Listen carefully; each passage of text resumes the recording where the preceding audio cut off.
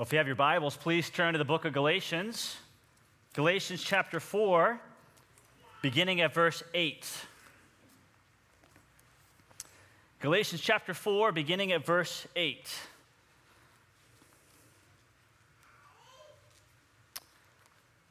I'm going to pray before I read God's word. And if you're able to stand with me for the reading of God's word, would you stand too?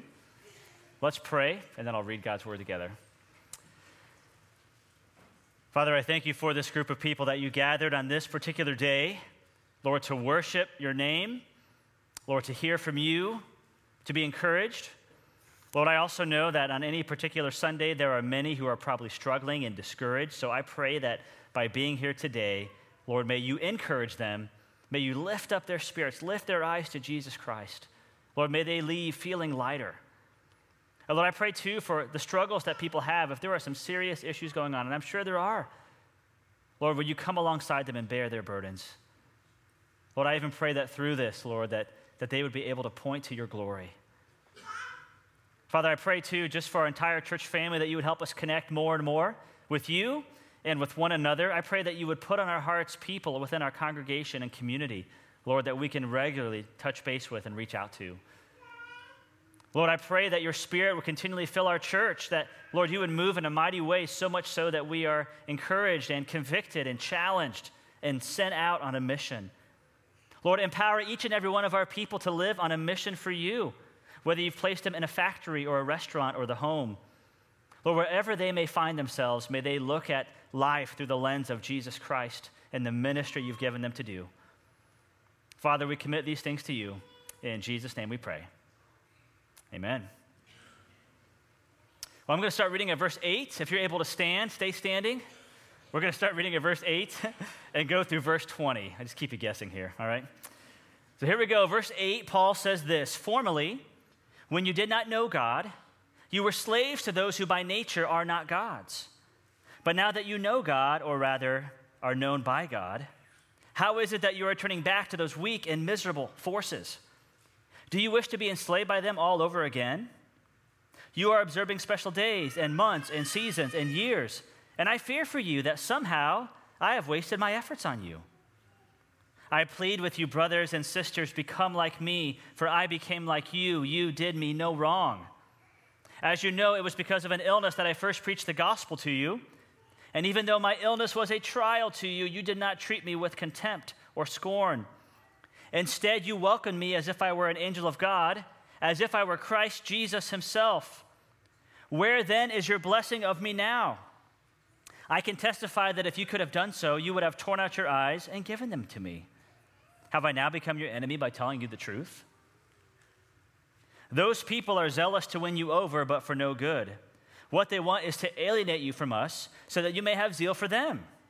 And it is fine to be zealous, provided the purpose is good, and to be so always, not just when I am with you. My dear children, for whom I am again in the pains of childbirth until Christ is formed in you, how I wish I could be with you now and change my tone, because I am perplexed about you." And this is God's word today. You may be seated. Well, one of the most empowering ideas from Scripture is that you and I, if you have a pulse and you are a believer in Jesus Christ, you are called to the work of the ministry. You are called to go out and make disciples. You're called to love your neighbor as yourself. You're called to glorify God wherever he's placed you. And certainly you can do that here at church, but you do that at home, in the factory, at work, with your family, with your friends, with your neighbors, where you work and play and shop. Wherever God has placed you, you're a minister. Look at your neighbor for a second and say, "I am a minister of the gospel." Okay, look at your neighbor again and say it with a little more passion. "I am a minister of the gospel." And I think this is empowering because how many of you know that if you're a believer, you have the Holy Spirit living inside you? Amen. The presence of God himself. How many of you know that God's given you a mission? Wherever you're at. It may not always feel like that. I get that. Monday morning, the alarm goes off. This doesn't feel very glorifying. But God has called you on a mission. And so we're going to look at today some characteristics of gospel-centered ministry. I think you and I can learn a lot from Paul here and his passion for the Galatians who have wandered from the gospel and added to the gospel and thus lost the gospel. So let's look at four characteristics that we can apply from Paul's life about gospel-centered ministry. And what is the first one on screen? You can say it. Loving confrontation. Loving confrontation. Or you could say truth and love. Truthful love, loving truth. Gospel-centered ministry is characterized by being willing to confront people in love. And that's exactly what Paul does in this passage. In fact, if you look at verse 16, he talks about the truth. He says, have I now become your enemy by telling you the what? The truth. Paul's like, I'm not your enemy for telling you the truth. I'm actually your friend. I'm like a mom who's trying to give birth to you. I know that's a weird image, but that's what he's saying. By the way, I resonate with this verse for our day and age. I mean, it seems like in a day and age, if you just disagree with someone, that you must hate them. But that's not true. Paul says, it's because I love you. You're my dear children. You're my brothers and sisters in Christ. I am telling you this truth, not to add to the gospel. In fact, you see that love come out in verse 19. He says, my dear children, for whom I am again in the pains of childbirth until Christ is formed in you. Which, by the way, as a man, that's pretty brave to use that image. But he's saying, I started this church. I led you to Christ. I want to see you grow and mature in Christ. I am in deep labor pains, spiritually speaking, for you. I have love for you. So he has truthful love or loving truth. How many of us can say the same in our ministry with the people that God has put us in contact with? Are we willing to confront them in love, if necessary? Look at the truth that Paul confronts them in verses 8 to 11. He gives some pretty strong truth here. He says, formerly, when you did not know God, so before you were a believer, you were slaves to those who by nature are not God's. You were slaves to idols. You were pagans, worshiping pagan gods. And it was a form of slavery. But in verse 9, but now that you know God, or rather are known by God, how is it that you are turning back to those weak and miserable forces? Do you wish to be enslaved by them all over again? So that word that I have highlighted there, words, is weak and miserable forces. That word forces is used earlier in verse 3 from last week's sermon. When he talks about a similar concept, he says, so also when we were underage, we were in slavery under the what? Let's read it together. Elemental spiritual forces of the world. So that's three words there, but technically it's only one word in the original Greek. But that same Greek word is used both in verse 3 and in verse 9. So what are these elemental spiritual forces that Paul's talking about? What are these weak and miserable forces in verse 9 that he's talking about? I promised you last week I would give an answer, so let me try to give you an answer.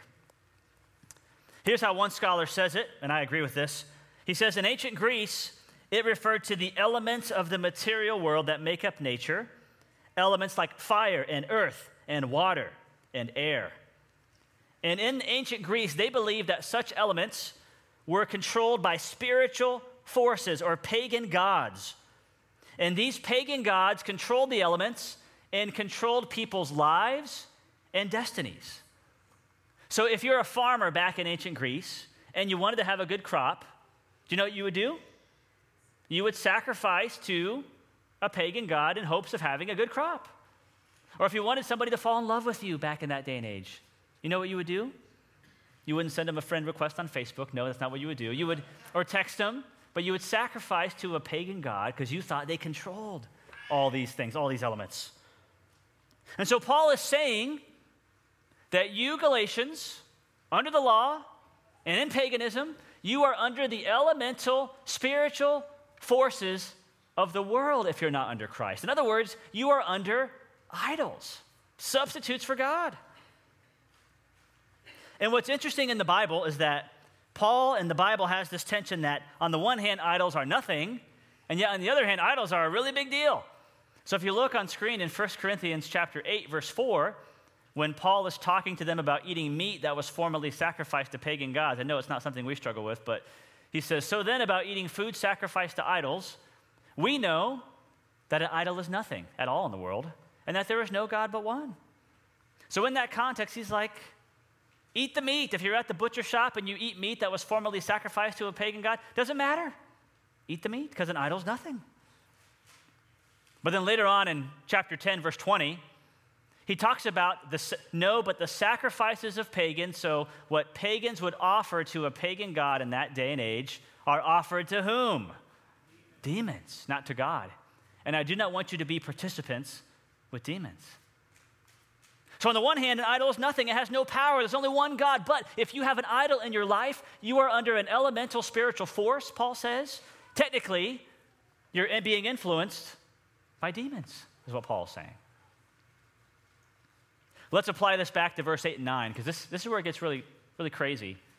Let me read this again and see if you can catch what Paul is saying even closer. He says, formerly, when you did not know God, you were slaves to those who by nature are not gods. So back in your pagan ways, serving your pagan gods, you were in slavery. But now that you know God, or rather are known by God, you've experienced incredible freedom. But now false teachers are coming in and telling you not to go back to those pagan gods, but to embrace really legalism. Say that with me. Legalism. They want you to add to the gospel. Yes, you're saved by Jesus, but you also must do this and be circumcised and follow the Old Testament law to really be saved, to really be a Christian. If you embrace that way of legalism, Paul says, you're actually just as bad off as you were when you were in paganism. Are you with me? He says by going forward in this, you're actually turning back to those weak and miserable forces. You're going back to a form of slavery. So legalism is a type of slavery on par with paganism. Both legalism, adding to the gospel by works, and paganism, serving other gods, both are forms of bondage. Both are forms of idolatry. I mean, if you're a pagan, or we might say today a person who is not a religious person, not a believer, you look to all sorts of things to save you. Your money, your career, your sexuality, your relationships, your romance, your popularity, whatever. That's a form of slavery. But if you're a very religious person, it's tempting to add to the gospel and try to add works and say, well, if I do this, then I'm really a believer, rather than trusting in the finished work of Christ. And Paul says if you do that, you're coming under those weak and miserable forces. You're in bondage. In fact, in a sense, you're under spiritual bondage to demons. Do you wish to be enslaved by them all over again? So are you with me? Do you see how dangerous adding to the gospel is? See how dangerous legalism is? Here's how one scholar says it better than I could. He says this: we must feel the force of Paul's emphasis on enslavement. If anything but Jesus is a requirement for being happy or worthy, that thing will become our slave master. Without the gospel, we must be under the slavery of an idol. And then he says this, pay very close attention to this. Slap yourself a couple times if you have to. Or slap your neighbor if they let you. And then he says this: if anything, the idolatry and slavery of a religious person or a legalistic person is way more dangerous than the idolatry and slavery of an irreligious or pagan or secular person, because it is less obvious. The irreligious person knows he is far from God, but the religious person does not. So Paul says if you add to the gospel, it's like you're returning to your pagan days without Christ. It's like you're coming under these elemental spiritual forces, these pagan gods, and really there's demons behind those things. Is that where you want to go? I love how honest Paul is with people here. Remember we said that characteristic number one is loving truth. How many of you struggle to confront people in your life? How many of you avoid confrontation at all cost? Yeah. And most of the time we do this because we don't want to upset things, but I think most of the reason we do this is because deep in our hearts, we don't want them to think poorly of us. I'm not afraid of just making them mad, but I don't want them to be mad at me.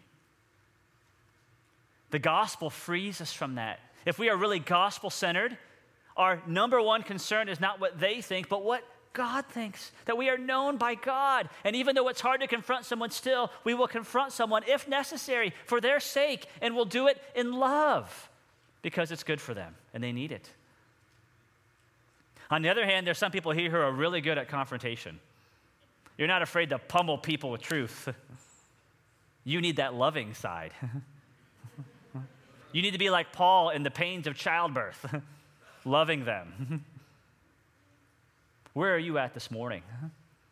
I mean, if that's you, if you need that loving side, you got to remember the gospel too, that without Christ, you are just as bad as they are. You can't look down on somebody when you confront them. You got to look across or come alongside. The gospel frees us from caring ultimately what people think, and it frees us to actually love them too and not look down on them. So the first characteristic is loving confrontation. The second characteristic of gospel-centered ministry, say it with me, is flexibility. And so you remember this point. Why don't you just raise your hands and flex a little bit? Move a little bit. This is a good image for what God is calling us to do, what Paul models. Because if you look at verse 12, look at what he says. I plead with you, brothers and sisters, become like me. Why? For I became like you. You did me no wrong. So Paul is saying, when I reached out to you with the gospel in Galatia, I came to you, I lived among you, I worked among you, I got to know you, I did life with you. I became like the Galatians in a sense. It doesn't mean he sacrificed the gospel or his core convictions, but he flexed, he adapted. And that's what gospel-centered ministry does, that you and I will have a willingness to flex for our neighbors and coworkers and friends and family and whomever God places in your life for the sake of the gospel. In fact, here's how Paul says it. This is his philosophy of flexing, you could say. In 1 Corinthians 9, verse 19, he says this, though I am free and belong to no one, I have made myself a what? A slave to everyone to win as many as possible. By the way, is that your personal mission too? Are you willing to make yourself a slave to everyone? Probably not. Because we're like, no, I have my rights. I can flex my rights. But Paul's like, no, I've made myself a slave to everyone to win as many people to Christ as possible. To the Jews, I became like a Jew to win the Jews. And we see Paul doing this in the book of Acts. To those under the law, the Jews, I became like one under that Old Testament Mosaic law, though I myself, as a Christian, am not under the law now, so as to win those under the law. To those not having the law, so the Gentiles and the Galatians, I became like one not having the law, though I am not free from God's law, but am under Christ's law, so as to win those not having the law. To the weak, I became weak to win the weak. Let's read this part together. I have become all things to all people, so that by all possible means I might save some. How many of you can say that's your mission too? You know, if I think we're honest, and I'm this way too, I'm guilty of this as well. When we reach out to people, when we try to disciple people, we want them to flex for us. We want them to adapt to us. But that's not what Paul's saying here. We adapt to them. We flex for them. We become like them. We get to know them. We enter their world. We have meals with them. We understand their fears and their hopes and dreams and joys. What makes them tick? A person who is gospel-centered will do so. In fact, if you think about Paul, I'm also reminded of somebody else who flexed quite a bit for us. And who's that being? Jesus.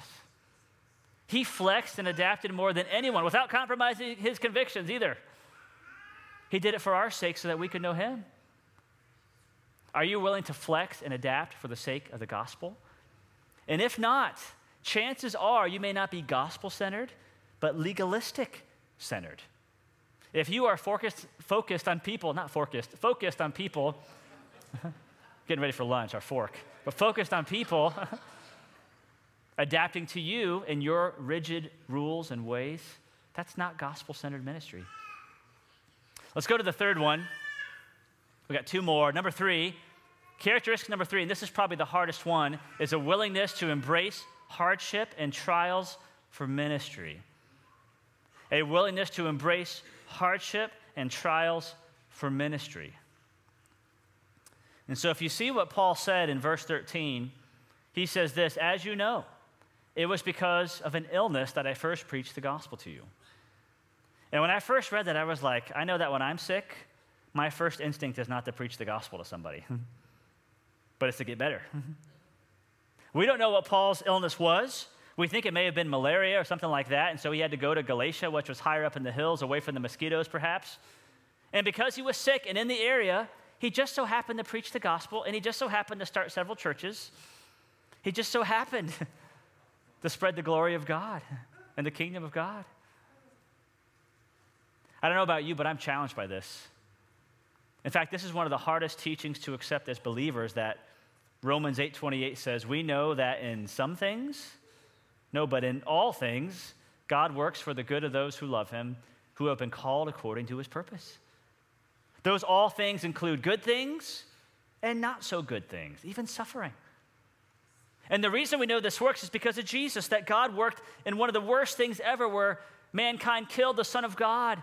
What man intended for evil, God intended for good, and brought about the redemption of all if we believe in him by faith. If God can do that, then certainly he can work through our situation for our good and his glory. And so the question for you and I this morning, if you are facing a hard time in life and suffering, and I don't wish that upon anyone, I get that, but are you willing to allow it, like Paul did, to be used for the sake of the gospel? Could it be that in God's plan and wisdom, he wants to use your trials and suffering to testify to him? You know, I don't like suffering either. In fact, I was reading one cultural scholar, and he said, this is a pretty strong statement, that more than ever in the history of the world, our culture in America is the least equipped ever to handle suffering. Strong statement. Because we view suffering as an interruption. Oh, I can't wait till life goes back to normal. Let's get over this pain and this discomfort. I don't like it. I don't either. But could it be, instead of being an interruption, that God wants to use it as part of the main act of your story in life to testify to him? You know, when I see a believer who is suffering well for the gospel, I take notice. I'm like, I want to be like that person. Their faith is real. They are dependent on God through their suffering. They are glorifying God through suffering. And even though it's horrible what they're going through, it is beautiful how they're testifying to God. And that's what gospel-centered ministry does. It uses our sufferings and illnesses and hardships if we let God for the sake of his kingdom. You know, I can't tell you how many times I hear people say, well, I can't wait till life slows down and life gets easier and less stressful, and then I will be used by God for the kingdom of God. But guess what? It doesn't get easier or less stressful. God wants to work in and through our stress. He worked through Paul's illness. He worked through the cross. He wants to work through you as a testimony to him. Could it be that what you're going through is that opportunity right now that God wants to use for his glory? Let's go to the fourth characteristic. The fourth and final one is zeal with purpose, or passion with purpose. This is another characteristic of gospel-centered ministry. And if you look at verses 17 and 18, he says, those people, meaning the false teachers who are coming in and trying to get you to add works to the gospel, they are zealous to win you over. Yeah, they're passionate, but it's for no good or purpose. What they want is to alienate you from us so that you may have zeal for whom? For them. You hear what he's saying there? These false teachers may talk a good talk. They may look good. They may be passionate. But their ultimate goal is to win you, not to even their position, but it's to win you to themselves. Gospel-centered ministry is the exact opposite of this. But I know what he's talking about with these false teachers. It's so easy to be like this. Oftentimes when you're ministering to someone and you make an impact, it's exciting. And in a sense, you want them to be dependent on you as they grow in Christ and grow up in Christ. But if they turn on you, if they have a bad opinion about you or say something bad about you, it's painful. We get that. But our ultimate goal is not to win people to us, Paul is saying. Our ultimate goal, the zeal that we have for people, is to win people to Christ. It's so easy as a minister of the gospel to want people to be needy for you and dependent on you. You can easily get this kind of Messiah-like complex. I've seen different people wrestle with that too. We can become emotionally dependent on being needy as a minister of the gospel. And you and I both can do that. Where Paul says that's not our ultimate purpose. Our ultimate purpose is to have zeal for them so that in verse 19, they may be formed into the image of Christ.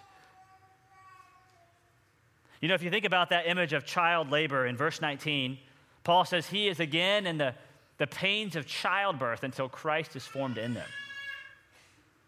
You know, if you're a parent or a mom who's had a child, as they're born, you know that a child is very dependent on you. And similarly, Paul, when he had planted the gospel and reached them with Christ, for Christ, they were very dependent on him and needy for him. But his goal is like a mom. He wants to see them have a healthy delivery, a healthy childhood. He wants to see them grow and mature in Christ and eventually get out of the nest and get out of their parents' basement and get their own job. Can I hear amen, parents? But spiritually speaking, that is what he wants for them. He doesn't want them dependent on him. Success for him would for them to be released from him and sent out on a mission for Christ and to know Christ and be known by Christ. He doesn't need them. And the same is true of us. If we're really gospel-centered in our ministry, the people we minister to, hopefully we're not making them dependent on us, but we're making them dependent on Christ. Hopefully we can be honest with them enough that even if it makes them mad and they leave us for a while, that's okay, because that's what Christ called us to do. So if you look at these 4 characteristics in summary, I couldn't help but think not just of Paul from our passage, but of Jesus. Look at the first one again, loving confrontation. Did Jesus ever lovingly confront someone? It may not always felt like love when he was turning the tables over in the temple, but he did it out of love because he wanted them to know God. Or characteristic number 2, was Jesus flexible and adaptable with reaching us with the gospel? Yes. He moved from the farthest place possible, from heaven to earth. He even became a baby who had to have his diaper changed. That's how much he related to us. And grew up and died on a cross in weakness and humiliation for our sins. Or characteristic number 3, was Jesus willing to embrace hardship and trials for ministry? That's why he came, for the cross. And did Jesus have zeal and passion, but with purpose? You can't help but read his teaching, and I wish I could be there and just hear the passion in his voice and the concern for his people. But it was all for a purpose, so that they would know God and repent of their sins and be in a relationship with the Lord. So we're going to celebrate that today by taking communion. Brad, you're welcome. Come forward, one of our deacons. And I believe this is a perfect response to what we heard today, because if you think about those characteristics, how many of you find those challenging to be like that? I know I do. And if I just told you, just go do it. You know, Nike said it, just do it. It would be a burden. We can't do it on our own. We need the supernatural intervention of the Holy Spirit. And one of the ways that the Holy Spirit works is that it says in John 16 that he glorifies Jesus. He puts a spotlight on Jesus. So if we're going to be filled with the Spirit, we have to glorify and focus on Jesus. And that's exactly what we're going to do right now in communion. So just by way of reminder, communion is open to anyone who's a believer in Jesus Christ. And if you're not a believer or you're not sure, if you haven't embraced the gospel, first of all, we're so glad you're here. But we ask that you not participate in this and not partake of this, but just watch and observe what's going on. And I would love to talk with you further after the service if you have any questions. I asked Brad, and I often have a deacon help me with communion, just to remind you that we have 6 deacons who are shepherding this church alongside me and our staff. They meet with me weekly, early, for prayer and accountability, and also to talk about opportunities and ideas and hard things in the life of our church. I'll often come with really challenging situations that I have no idea what to do, and I say, deacons, you tell me what to do, right? And through conversation, through prayer, through wrestling it together, we often come to an answer over time. So I am so thankful for their ministry and what they do, because a lot of these guys work full-time, and on the side, they're deacons. If you ever have an issue or something you need to talk to about something, you can talk to me or our staff, but also our deacons, our shepherds of this church. In fact, we have a brochure out at the Welcome Center where you can learn about who our deacons are and which one is connected to you. It's all kind of divided based on your last name. So I encourage you to check that out. So Brad, would you read Matthew 26, verses 26 to 29 on screen? While they were eating, Jesus took bread, and when he had given thanks, he broke it and gave it to his disciples, saying, "Take and eat. This is my body." Then he took a cup, and when he had given thanks, he gave it to them, saying, "Drink from it, all of you. This is my blood of the covenant, which is poured out for many for the forgiveness of sins. I tell you, I will not drink from this fruit of the vine from now on until that day when I drink it anew with you in my Father's kingdom." Amen. Well, I want to invite our ushers forward. They're going to start distributing the bread and the cup. And we ask that you hold on to it until we all partake together, okay? Just as Brad read, the bread reminds us of Jesus' body, which was broken and beaten and crucified for us in our place, that Jesus Christ, the Son of God, took on flesh and experienced tremendous suffering on our behalf. And then the cup reminds us of Jesus' blood, specifically the blood of the covenant, which enables our sins to be forgiven, which enables us to have the Holy Spirit living inside of us, and enables us to know God and glorify God and enjoy God every single day. Blood may seem like a weird thing to us today, but Scripture makes clear that without the shedding of blood, there is no forgiveness of sins. And the blood of bulls and goats could not ultimately pay for sin. Only the pure Lamb of God, Jesus Christ himself, could pay for sin with his blood, and our sins could be forgiven, and we get Christ's righteousness. That word covenant as well, we saw that in our text, reminds us that God starts a new agreement with us based on Jesus' blood, that because of what Jesus has done, God puts the Holy Spirit inside of us and writes his law on our hearts and enables us to follow him. Jesus accomplished all of this by his death and his resurrection. So while the ushers continue to distribute the bread and the cup, Brad, would you take a moment and just pray, thanking God for these things? Heavenly Father, we thank you this day that you're the creator of the world, the creator of the universe, and yet you care about us. And you sent your son Jesus to be with us here on this earth and to walk a perfect life, a blameless life. John the Baptist was correct when he saw you coming and he said, "Behold, the Lamb of God who takes away our sins." Lord, you are the perfect Lamb, the ultimate sacrifice. Your blood was shed on that cross when you were nailed to it, and your body was broken for us. We thank you for that gift of your sacrifice, and we just give you all the praise and the glory. In Jesus' name, amen. We encourage you to keep having a moment of silence and to keep reflecting on these things, and then in about a minute or two, we'll take communion together.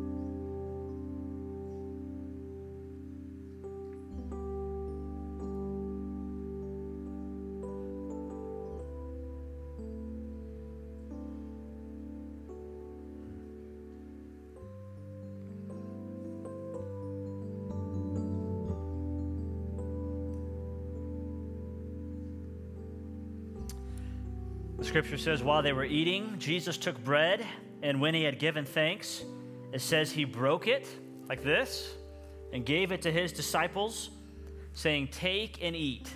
This is my body." Let's eat in remembrance of Jesus' body together.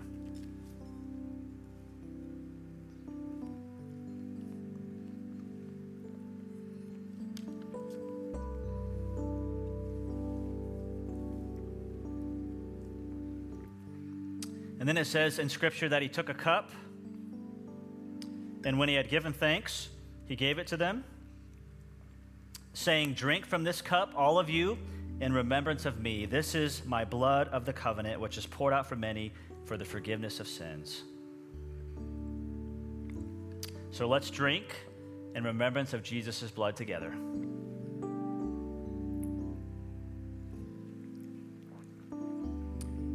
Father, I pray that what you have done for us through Christ, the gospel, Lord, I pray that that would energize us.